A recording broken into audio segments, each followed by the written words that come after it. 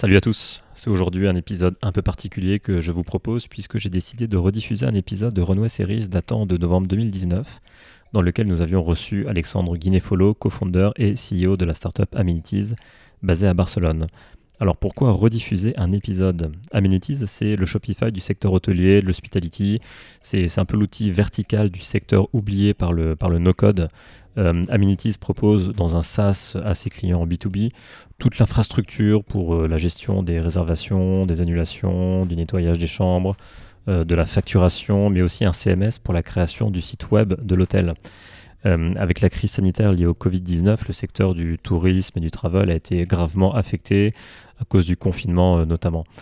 Arrêt des vols de la plupart des compagnies aériennes, fermeture des frontières, des craintes parfois justifiées de tout contact entre individus, même en respectant les gestes barrières, opacité et parfois incompréhension des mesures politiques d'un pays à l'autre.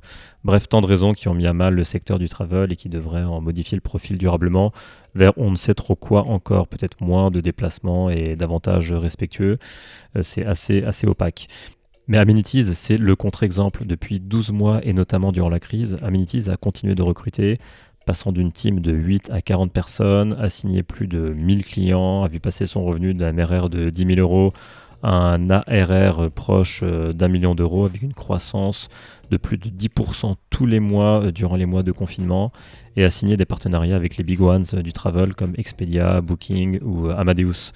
Comme le dit Pierre-Édouard Stérin, qui est le fondateur de Smartbox et investisseur chez Amenities via son family office Otium Capital, Amenities, c'est la preuve d'un super produit simple et bien conçu et qui répond parfaitement à la demande du marché.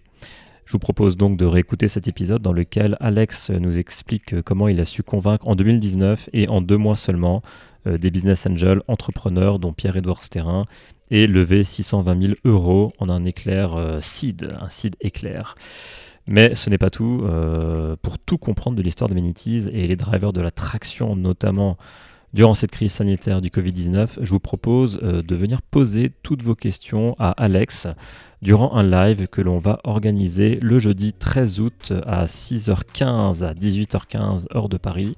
Alors venez vous inscrire tous sur upcoming.vc/live, upcoming.vc/live pour une session Ask Me Anything, une session AMA avec Alexandre Guinéfolo, co-founder et CEO de Amenities, upcoming.vc/live. Et maintenant, on réécoute l'épisode de novembre 2019 avec Alex. Très bonne écoute. Mon associé Emmanuel convertissait entre 60 et 80% de ses démos. Je pense qu'une des raisons pour laquelle notre levée de fonds a bien fonctionné, c'est qu'on était hyper précis et hyper spécifique dans les investisseurs qu'on allait chercher. Donc on est sur un mois pour avoir l'accord final d'un investisseur et un mois et demi de négo en plus derrière. Bienvenue sur Runway Series, le podcast d'Upcoming VC, la plateforme d'éducation au venture capital à destination des entrepreneurs, mais aussi des aspirants VC souhaitant comprendre les méthodes appliquées par les venture capitalistes lors de leur décision d'investissement ou non dans une startup. Je suis Raphaël Grieco, fondateur d'Upcoming VC, et dans ce podcast, nous accueillons des entrepreneurs, des investisseurs, mais aussi des aspirants VC qui partageront avec nous, lors de formats courts, leurs expériences, conseils et leur vision de la relation entrepreneur-investisseur.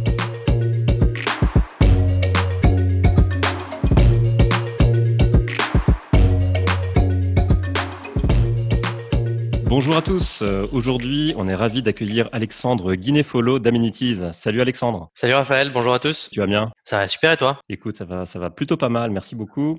On est ravis de t'accueillir aujourd'hui. Ça fait pas tout à fait une année qu'on se connaît. On s'est rencontrés à un event French Tech à Genève cette année. Depuis ces quelques mois, je t'ai suivi. Et aujourd'hui, on t'accueille puisque tu as fait une levée de fonds cette année. Et on est très curieux de savoir comment tu as abordé cette levée de fonds, comment tu l'as gérée et quels sont les enseignements que tu tires de cette levée de fonds pour tous ceux qui nous écoutent, qui envisagent de lever des fonds ou qui sont en pleine levée de fonds. Donc, est-ce que ça te convient comme programme de parler de cette levée de fonds? Ça me semble parfait. Ok, bah c'est top alors. Donc, ça serait bien que tu nous dises déjà qui tu es et puis ce qui t'a donné l'idée de créer Amenities et qu'est-ce que tu fais chez Amenities? Que fait Amenities? C'est une très bonne question. Alors, je vais me présenter rapidement parce que c'est pas forcément pour ça que les auditeurs sont là. Donc, je m'appelle Alexandre. Je suis un ancien de l'école hôtelière de Lausanne. Je viens d'une famille d'hôteliers puisque mes parents ont aussi un hôtel en Suisse. Et c'est un peu de là qu'est né le projet Amenities. Il y a une dizaine d'années, à l'époque où j'étais encore étudiant, mes parents ont acheté un hôtel en Suisse. Et on a voulu faire toute la branche techno parce que il y avait pas grand-chose à l'époque. Et donc, pour ceux qui sont familiers avec le monde de l'hôtellerie, on voulait tout remettre à plat. Donc, nouveau site internet, nouveau moteur de réservation, nouveau PMS. Alors, PMS, c'est toujours un peu tricky. Le PMS, c'est un outil qui est utilisé dans tous les hôtels. Et c'est l'outil qu'utilisent les réceptionnistes pour te check-in, pour te check-out. C'est là-dessus qu'ils vont enregistrer tes factures. Donc, c'est vraiment l'outil central de l'hôtel. Et il y a justement une dizaine d'années, on a voulu tout recommencer à zéro. Et j'ai cherché une entreprise qui pourrait nous fournir tous ces services en un. On n'est pas un très gros hôtel, on a une cinquantaine de chambres, donc on n'avait pas besoin de système hyper complexe. Et à l'époque, on n'a rien trouvé. Ce qui fait qu'au final, on a installé 4 prestataires différents. Ça nous a coûté 15 000 euros de frais de setup et ça nous coûtait 500-600 euros par mois, juste pour avoir tous les services dont on avait besoin. J'étais encore étudiant à l'école hôtelière à l'époque, donc il n'y avait pas grand-chose que je pouvais y faire. Et fast forward d'une dizaine d'années, ma femme, Emmanuelle, décide un été, puisqu'elle est incapable de rien de faire plus de 3 jours d'affilée, de Est-ce que tu veux monter qu'on coupe un... ça au montage, Alex? Non, elle le sait, elle le sait. Bah, après, c'est grâce à elle qu'on a monté Amédise aussi. Donc elle décide un été de monter un site sur Shopify et de vendre des sacs en ligne. Et en fait, c'est là qu'on a eu vraiment le déclic. Si une personne qui a envie de vendre en ligne peut, en une demi-journée, monter son site internet, gérer ses stocks, gérer son paiement et gérer ses envois, pourquoi est-ce qu'un hôtelier pourrait pas faire exactement la même chose? Et c'est l'idée d'Amenities. Donc Amenities, on se voit un peu comme le Shopify de l'hôtellerie. L'idée étant qu'un hôtelier, en quelques heures et de façon extrêmement simple, peut installer toute la brique digitale, donc créer son site internet, installer un moteur de réservation dessus pour avoir plus de réservations en direct, se connecter à Booking, Expedia, Airbnb et tous les canaux de distribution qu'il peut avoir, et enfin avoir le fameux PMS dont je te parlais tout à l'heure, qui lui permet de gérer le day-to-day dans son hôtel. Donc l'idée d'Amenities, c'est de bundle les 4 services principaux qu'un hôtelier utilise au quotidien dans une interface facile qui lui permet d'avoir l'ensemble de son activité sous les yeux de manière Il immédiate. peut tout gérer. Exactement. Notre vrai métier, notre vraie force, c'est la centralisation de tous les outils qui sont normalement des outils séparés en un seul outil qui est extrêmement simple à prendre en main pour un hôtelier qui a aucune connaissance informatique. Du coup, vous êtes lancé en quelle année, Alexandre? On s'est lancé en octobre 2017.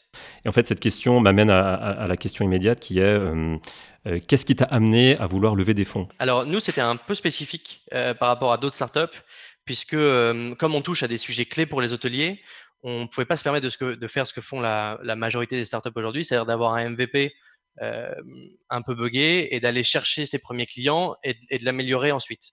On touche au site internet, on touche à la réservation, donc potentiellement si quelque chose cloche sur ce qu'on fait, c'est des milliers d'euros que les hôteliers peuvent perdre chaque jour. Donc ça nous a obligés à rester dans la phase construction de produits beaucoup plus longtemps. On a passé un an à vraiment construire le produit avant d'aller voir des premiers clients potentiels. Et c'est ce qui a fait deux choses. Un, quand on a commencé à aller voir des clients, on a eu une croissance qui a été extrêmement rapide. Et deux, la raison pour laquelle on avait besoin de lever des fonds, c'était pas pour aller chercher une équipe produit et vraiment focus sur un développement. C'était plus pour la construction de l'équipe de sales et de l'équipe support. Et c'était vraiment pour accélérer notre croissance plus que pour monter un produit. Donc l'idée de cette levée de fonds était d'aller construire cette équipe sales, non pas cette équipe produit. Du coup, qu'est-ce que tu avais comme état d'esprit? Quel était ton état d'esprit avant d'aborder cet exercice de levée de fonds? Est-ce que tu étais très confiant puisque justement tes premiers clients étaient extrêmement satisfaits de ton produit, qui fonctionnait bien? Quel était ton état d'esprit? Avais-tu des doutes? Écoute, on était assez confiants pour plusieurs raisons. D'abord, la première, c'est que, comme je te le disais, on avait un produit qui tournait déjà. Au moment où on a commencé à lever des fonds, on a commencé le process en avril de cette année, on avait déjà une centaine de clients, 100-120 clients contents pour à peu près 7-8 000 euros de MRR. Donc ça montrait déjà que le produit intéressait et on arrivait avec des chiffres qui étaient bons puisque mon associé Emmanuel convertissait entre 60 et 80% de ses démos, ce qui fait que la question du product market fit se posait plus vraiment. Et quand on allait voir des investisseurs, c'était vraiment plus une question de coût d'acquisition, une question de comment est-ce qu'on peut reproduire ce qu'on a fait nous pendant 9 mois avec mon associé et un autre sales à une échelle beaucoup plus grande et comment est-ce qu'on peut industrialiser ça. Donc on était assez confiant quand on est allé chercher des investisseurs. Alors après, ça ne veut pas dire que le projet a plu à tous les investisseurs qu'on a vus, mais en tout cas, ça nous a permis de décrocher les premiers meetings. Du coup, donc cette confiance t'a amené quand même à construire cette levée de fonds. Comment tu l'as préparée? Donc les objectifs sont très clairs. C'était aller chercher des fonds pour créer cette team de sales. Mais comment après comment tu t'es préparé pour cette levée de fonds? Est-ce que tu as mis en place une shortlist d'investisseurs? Comment tu as créé ce momentum de levée de fonds qui t'a permis donc de lever de manière assez rapide, et c'est un point dont on va parler tout à l'heure. Écoute, il y a eu plusieurs étapes. Je pense que la première étape qui a été vraiment importante, ça a été la création du pitch deck. C'est une étape qui a pris pas mal de temps parce qu'il faut à la fois qu'il soit hyper clair. On est dans un segment qui est assez compliqué, l'hôtellerie, qui parle pas forcément à tous les investisseurs. On est sur 4 outils qui à la base sont des outils assez différents qu'on a essayé de centraliser sur un même outil. Donc, comment est-ce que tu arrives à faire comprendre ça à des investisseurs de façon hyper simple, hyper claire, qui a un vrai besoin derrière en gros, le pitch deck faisait une dizaine de slides. Et comment est-ce que tu montres une vraie traction? Donc ça a été, on a passé, je pense, 2 bonnes semaines sur juste la création du pitch deck, mais pas forcément tous les jours. L'idée, c'était de le travailler, de l'envoyer un peu aux gens qui nous entouraient et de voir si eux comprenaient de façon hyper simple et hyper facile, et après d'y revenir, de dormir, d'y réfléchir. Et donc, on a fait pas mal d'allers-retours sur le pitch deck sur à peu près 2 semaines. Et après, effectivement, il y a une étape qui a été très importante, ça a été la shortlist d'investisseurs. Je pense qu'une des raisons pour laquelle notre levée de fonds a bien fonctionné, c'est qu'on était hyper précis et hyper spécifique dans les investisseurs qu'on allait chercher. Il y a il y a 2 très bonnes listes dont on s'est servi. Il y a une liste qui a été faite par Serena et une liste qui a été faite par Newfund de tous les VC en seed. Nous, on a bien construit une boîte barcelonaise. On a principalement rencontré des VC à Paris. Et donc, il y a une liste assez complète. Et cette liste, on a pris chaque nom de VC dessus. Pour chacun des VC, je suis allé chercher la personne qui était celle avec laquelle le projet matcherait le mieux, soit parce qu'elle a déjà fait une boîte dans l'hôtellerie, soit parce que elle a bossé sur un projet qui était similaire, soit parce que c'est ce partenaire-là qui gère le seed dans ce VC particulièrement. Et du coup, une fois qu'on avait chacun des partenaires avec lesquels je voulais avoir un meeting, ça a été un travail aller chercher à chaque fois, essayer de trouver quelqu'un qui pouvait nous mettre en relation. Euh, ou dans le pire des cas, si vraiment personne pouvait nous mettre en relation, c'était un message sur LinkedIn en lui expliquant pourquoi est-ce que il avait intérêt à nous rencontrer et pourquoi est-ce que serait mutuellement beneficial qu'on se rencontre. Et parmi ces VC que tu ciblais, euh, ils n'avaient pas forcément tous une expertise en hospitality ou en travel, même si c'était le critère principal que tu recherchais pour élaborer cette liste. As-tu quand même eu des échanges avec des VC qui n'ont pas cette expertise dans cette catégorie, mais qui tout de même démontraient une compréhension des enjeux, une compréhension de ta stratégie et de là où tu voulais aller? En fait, c'est une vraie bonne question. La connaissance de l'hôtellerie, c'est vrai que ça a été un bloquant parfois parce que on a eu la chance d'avoir, comme je disais tout à l'heure, des chiffres qui étaient plutôt bons et qui nous ont permis de décrocher un premier meeting. Donc ça, déjà, c'est une bonne première étape. Maintenant, dans le meeting, le monde de l'hôtellerie est pas forcément connu par tous les VC et du coup, ils ont en général pas mal d'a priori. Ils pensent que c'est un marché où il y a déjà énormément d'entreprises et où en gros il n'y a pas vraiment de place pour un nouveau venu. ce qui dans les faits est pas forcément vrai, mais on a dû pas mal se battre contre ces a priori-là. Après, nous, on cherchait un VC enfin, on a deux vrais sujets. On a effectivement l'hôtellerie, mais on a effectivement aussi le monde du SaaS. Donc, on a la chance d'avoir un investisseur qui s'y connaît et en SaaS et en hôtellerie. Donc, pour le coup, c'est top pour nous. Mais si on avait eu un investisseur qui s'y connaissait, qui était hyper pointu en SaaS, et après des business angels qui s'y connaissaient en hôtellerie, ça aurait pu fonctionner aussi. Donc l'hôtellerie, c'était un vrai plus si le VC avec lequel on travaillait l'avait, mais c'était pas forcément un bloquant.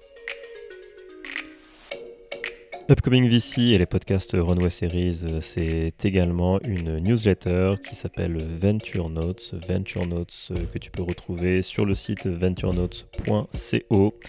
Dans cette newsletter, on annonce un certain nombre d'événements, de podcasts live et notamment deux podcasts prochains en août et en septembre, des podcasts consumer. Un podcast qui sera sur le Voice mi-août et un podcast sur la table 3.0 qui aura lieu en septembre.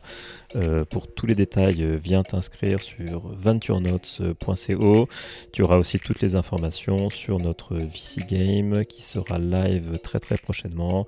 On a pris un tout petit peu plus de temps pour concocter ce VC Game et pour en faire un outil super sympa pour apprendre le VC et pour s'amuser en même temps. Et d'ailleurs, on sera hunté sur Product Hunt le 14 août.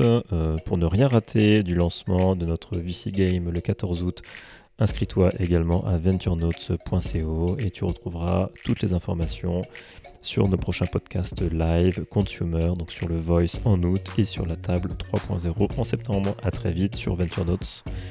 Et retournons tout de suite à cet épisode datant de novembre 2019 avec Alexandre Guinefolo, co-founder et CEO de la startup Aminities. Très bonne écoute. Tu as répondu déjà à une question qui est importante, qui est l'expérience, les premières expériences que tu as eues lors de tes rencontres avec les VC. Il semble qu'en effet, certains VC aient pu démontrer une certaine mécompréhension des enjeux de l'hôtellerie. Est-ce que tu as eu quand même des surprises assez négatives et des surprises assez positives dans ces premiers entretiens? Est-ce que ça correspondait à tes attentes? Est-ce que l'image que tu t'étais faite de ces rencontres avec les invests correspondait à la réalité? Est-ce que tu peux nous en dire un petit peu plus sur ces premières rencontres, d'un point de vue peut-être humain? Écoute, négative pas vraiment. Soit ça a fité, soit ça a pas fité en termes de projet, mais en termes humains, j'ai pas vraiment eu, il n'y a pas eu vraiment de vrais bloquants. Tous les VC que j'ai rencontrés, ça s'est en général hyper bien passé. Ils ont en général des questions qui sont des bonnes questions. Après, c'est pas forcément le genre de projet sur lequel ils voulaient suivre. Par contre, en bonne surprise, on a eu du coup avec notre investisseur aujourd'hui, notre lead investor sur le seed round, c'est Otium Capital, la holding de Pierre-Édouard Sterin. Et du coup, j'ai bien aimé son approche parce que bien que lui ait une connaissance assez approfondie de l'hôtellerie, puisqu'il est propriétaire à titre personnel de Weekend Desk et de Smartbox, son approche était de dire: je vais vous envoyer 4 experts qui sont des experts du monde de l'hôtellerie et qui, eux, évalueront le projet en fonction de leurs connaissances. Et j'ai trouvé que l'approche était excellente parce que c'est vraiment des gens qui connaissent. Il nous a envoyé le CEO de Weekend Desk, il nous a envoyé un des anciens CEO de Smartbox, des gens qui connaissent vraiment ce monde-là et qui du coup pouvaient avoir un avis qui était beaucoup plus poussé que l'avis que pourrait avoir un investisseur entre guillemets plus classique. Donc, ce qui aurait pu être perçu comme effrayant, un peu comme une inspection, en fait, c'est révélé être très productif puisque ça montre notamment son intérêt très, très prononcé pour comprendre la façon dont tu as structuré Amenities. Effectivement, et là où j'ai beaucoup aimé l'approche, c'est que l'hôtellerie, c'est mon background. Donc, si je peux en parler de façon beaucoup plus poussée avec des gens dont c'est aussi le background, c'est toujours beaucoup plus facile de se faire comprendre. Et au final, c'est quelque chose qui a vraiment servi, puisque sur les 4 experts que Pierre-Édouard nous a envoyés, 3 ont fini par être nos business angels aussi. Ils ont tellement accroché avec le projet qu'à la fin de l'appel, ils m'ont demandé s'ils pouvaient investir en perso. Donc je trouve que la façon de faire était vraiment excellente c'est aussi une des raisons qui nous a poussé à travailler avec Pierre-Edouard, c'est que j'ai beaucoup aimé son process de due deal et je trouvais que c'était quelqu'un qui allait vraiment au fond des choses et c'est quand même une qualité qu'on cherche chez un investisseur. Donc du coup, son approche, en fait, t'a permis aussi d'accélérer ta levée de fonds. Tu peux nous dire en combien de temps tu as clôturé ta levée, entre le moment où tu as identifié le timing de ta levée et le moment où tu as clôturé ta levée, combien de temps s'est écoulé? Écoute, on a mis à peu près 2 mois et demi. On a commencé, j'ai fait la liste complète des personnes avec qui je voulais parler euh, à peu près mi-avril. Et en leur disant que, parce qu'on est basé à Barcelone, en leur disant que la semaine prochaine, je serai à Paris en roadshow et que j'aimerais bien les rencontrer.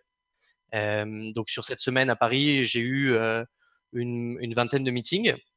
Ça, c'était fin avril. Au 31 mai, on avait terminé les due deals et on avait eu l'accord écrit de Pierre-Edouard. Et après, ça a pris 1 mois et demi de plus entre la term sheet et le vrai closing final. Donc, on est sur 1 mois pour avoir l'accord final d'un investisseur et 1 mois et demi de négo en plus derrière. Du coup, cette levée de fonds s'est quand même déroulée de manière très, très rapide. Est-ce que tu penses quand même, malgré cette durée très rapide, que tu as eu un apprentissage durant ces quelques semaines qui sont écoulées, qui t'a permis d'aborder les entretiens de la deuxième partie de ta levée de fonds différemment par rapport aux tout premiers entretiens que tu as eu et toutes premières rencontres avec les invests? Tu as eu cette learning ou c'était trop rapide en fait pour pouvoir adapter ton discours? Je pense que la learning, elle se fait assez rapidement. Ce que je te disais, nous, on a eu tous nos premiers meetings sur une semaine. Donc, effectivement, je pense que le tout premier meeting que j'ai eu le lundi en arrivant à Paris a pas forcément été le meilleur parce que tu apprends assez rapidement euh, ce qui potentiellement peut faire bloquer les investisseurs ou ce qui peut soulever des questions. Et surtout, ça te permet aussi d'anticiper, de montrer que effectivement ça pourrait être un problème, mais que ou une question qui pourrait être soulevée, mais que tu l'as anticipé et que du coup, plutôt que d'attendre la question, c'est quelque chose dont tu parles directement dans ta présentation. Et je pense que ça, c'est apprécié par les investisseurs. Mais c'est comme du sales. Tu peux l'améliorer que quand tu as eu 2 ou 3 clients au téléphone.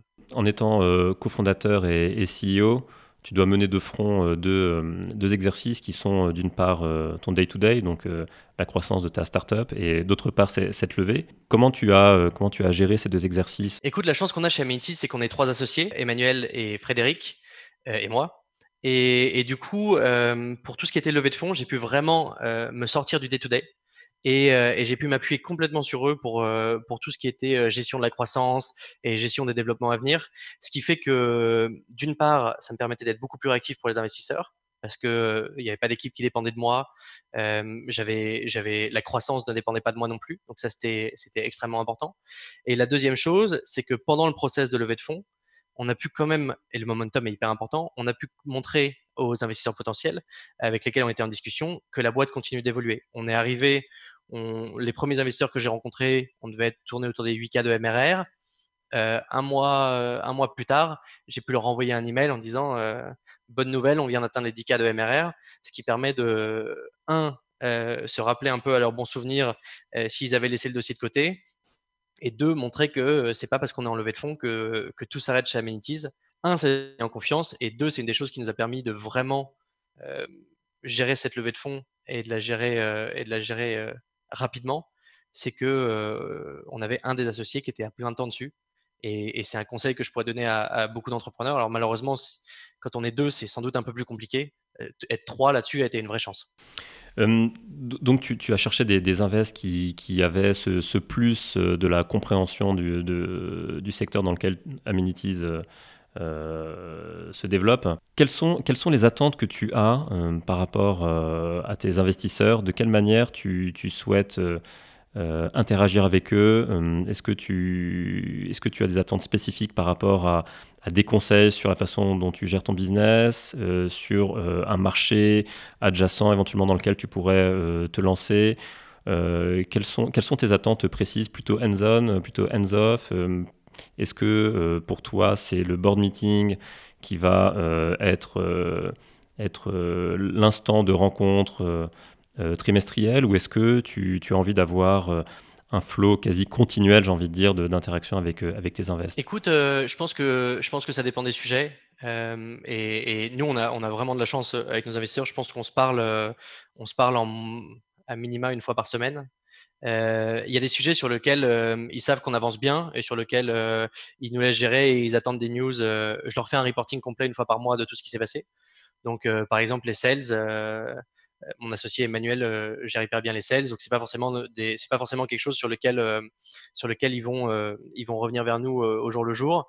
Ce que j'aime beaucoup avec nos investisseurs, c'est que c'est des gens vers lesquels on peut se tourner, plus quand on a une question, quand on a une interrogation, quand on a un problème.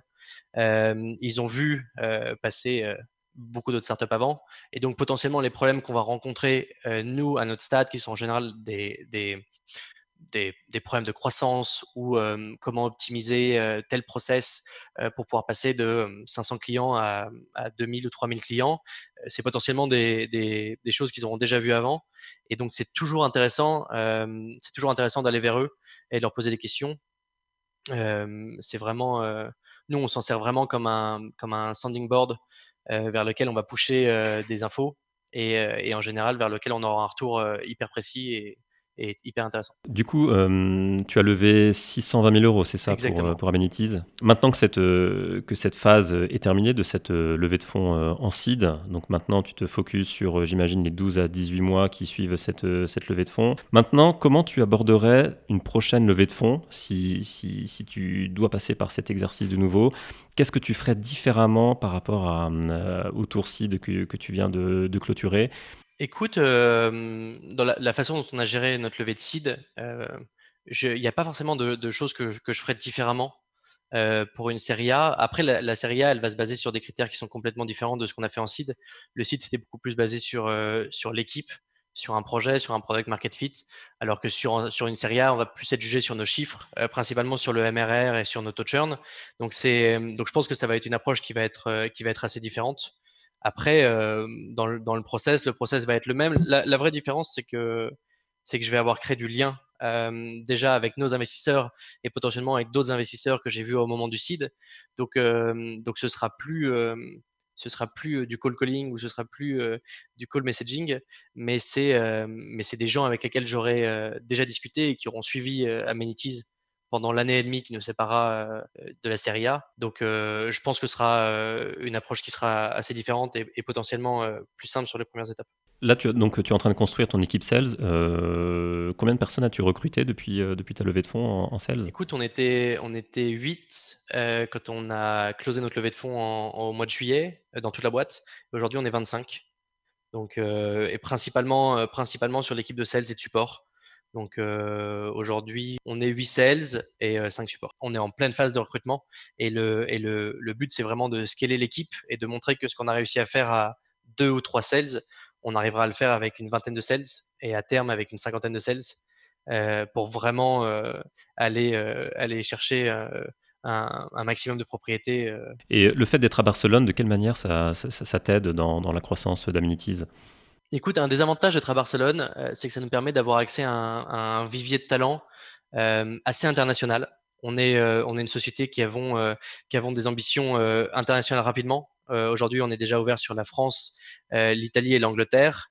Après la Serie A, on essaiera de s'ouvrir sur tout le reste de l'Europe.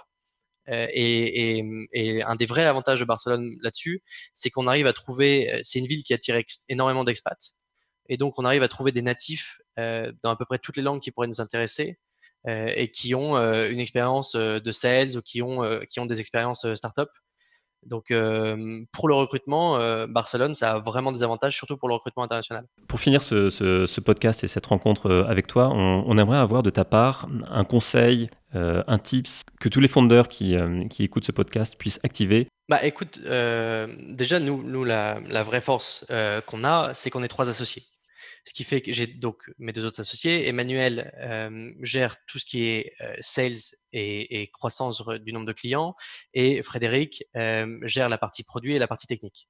Ce qui fait que dans le day-to-day, pendant une levée de fonds, il n'y avait pas vraiment d'autres sujets qui avaient besoin d'être adressés. Et c'est ça qui a été hyper intéressant, c'est que pendant que j'étais à Paris en train de faire mon roadshow, en train de rencontrer les investisseurs, même pendant les meetings, je recevais toujours des alertes sur Slack des nouveaux clients qui faisaient de signer.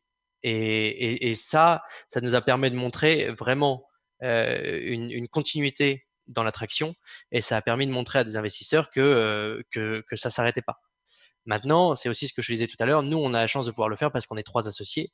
Donc, je sais pas à quel point c'est reproductible dans une startup avec moins d'associés, mais je crois vraiment que ça a été une des forces de notre levée de fonds. Ça m'a permis d'être beaucoup plus réactif aux demandes d'investisseurs. Je te prends un exemple, mais un investisseur qui t'écrit au milieu de l'après-midi en te disant est-ce que tu pourrais me faire une note sur la taille du marché adressable plus en détail avec des spécificités. Le fait que j'ai pas d'équipe qui me reportait à l'époque, ou le fait que j'ai pas vraiment d'obligation vis-à-vis de la société, me permet d'attaquer cette note immédiatement, de leur envoyer dans les 2 ou 3 heures qui suivent, ce qui montre une énorme réactivité à l'investisseur et ce qui pousse aussi l'investisseur à être plus réactif. Donc c'est ça qui nous a permis, je pense, d'accélérer pas mal la levée de fonds. Ok, excellent. Mais je pense que c'est un conseil qui est très actionnable puisque tu mets en avant vraiment ce côté dédié à l'exercice de la levée de fonds, ce qui permet d'établir une relation très proche avec les invests qui ont besoin de mieux comprendre ton business. Et pour mieux le comprendre, il faut que tu démontres que tu as cette réactivité. Je pense aussi que la levée de fonds, c'est vraiment un boulot à plein temps. On finit par connaître les chiffres par cœur, on finit par connaître toutes les réponses par cœur, et c'est plus facile quand on ne reste que là-dedans. Et je pense que ça, c'est un des vrais critères. Et si c'était à refaire, je referais exactement la même chose. Le fait de pouvoir vraiment se focuser à fond, de connaître son pitch deck par cœur, d'avoir 5 ou 6 discussions par jour avec des investisseurs potentiels, ça te permet de devenir beaucoup plus efficace dans le même esprit qu'une sales qui va focus que là-dessus, va devenir bien meilleur que quelqu'un qui fait plein de choses en même temps. Je pense que pour la levée de fonds, c'est vrai aussi, et que si on peut vraiment se focus que là-dessus, c'est hyper bénéfique pour le business. Écoute, je te remercie beaucoup, Alexandre, pour ton temps, tes explications et pour ton retour d'expérience de cette levée de fonds éclair. Merci de m'avoir reçu. Je vous invite tous à aller sur le site d'Amenities, amenities.io. Donc je te remercie, Alex. Merci à toi. Profite bien de Barcelone, et puis à très bientôt. Ça marche. Salut Raphaël, à bientôt.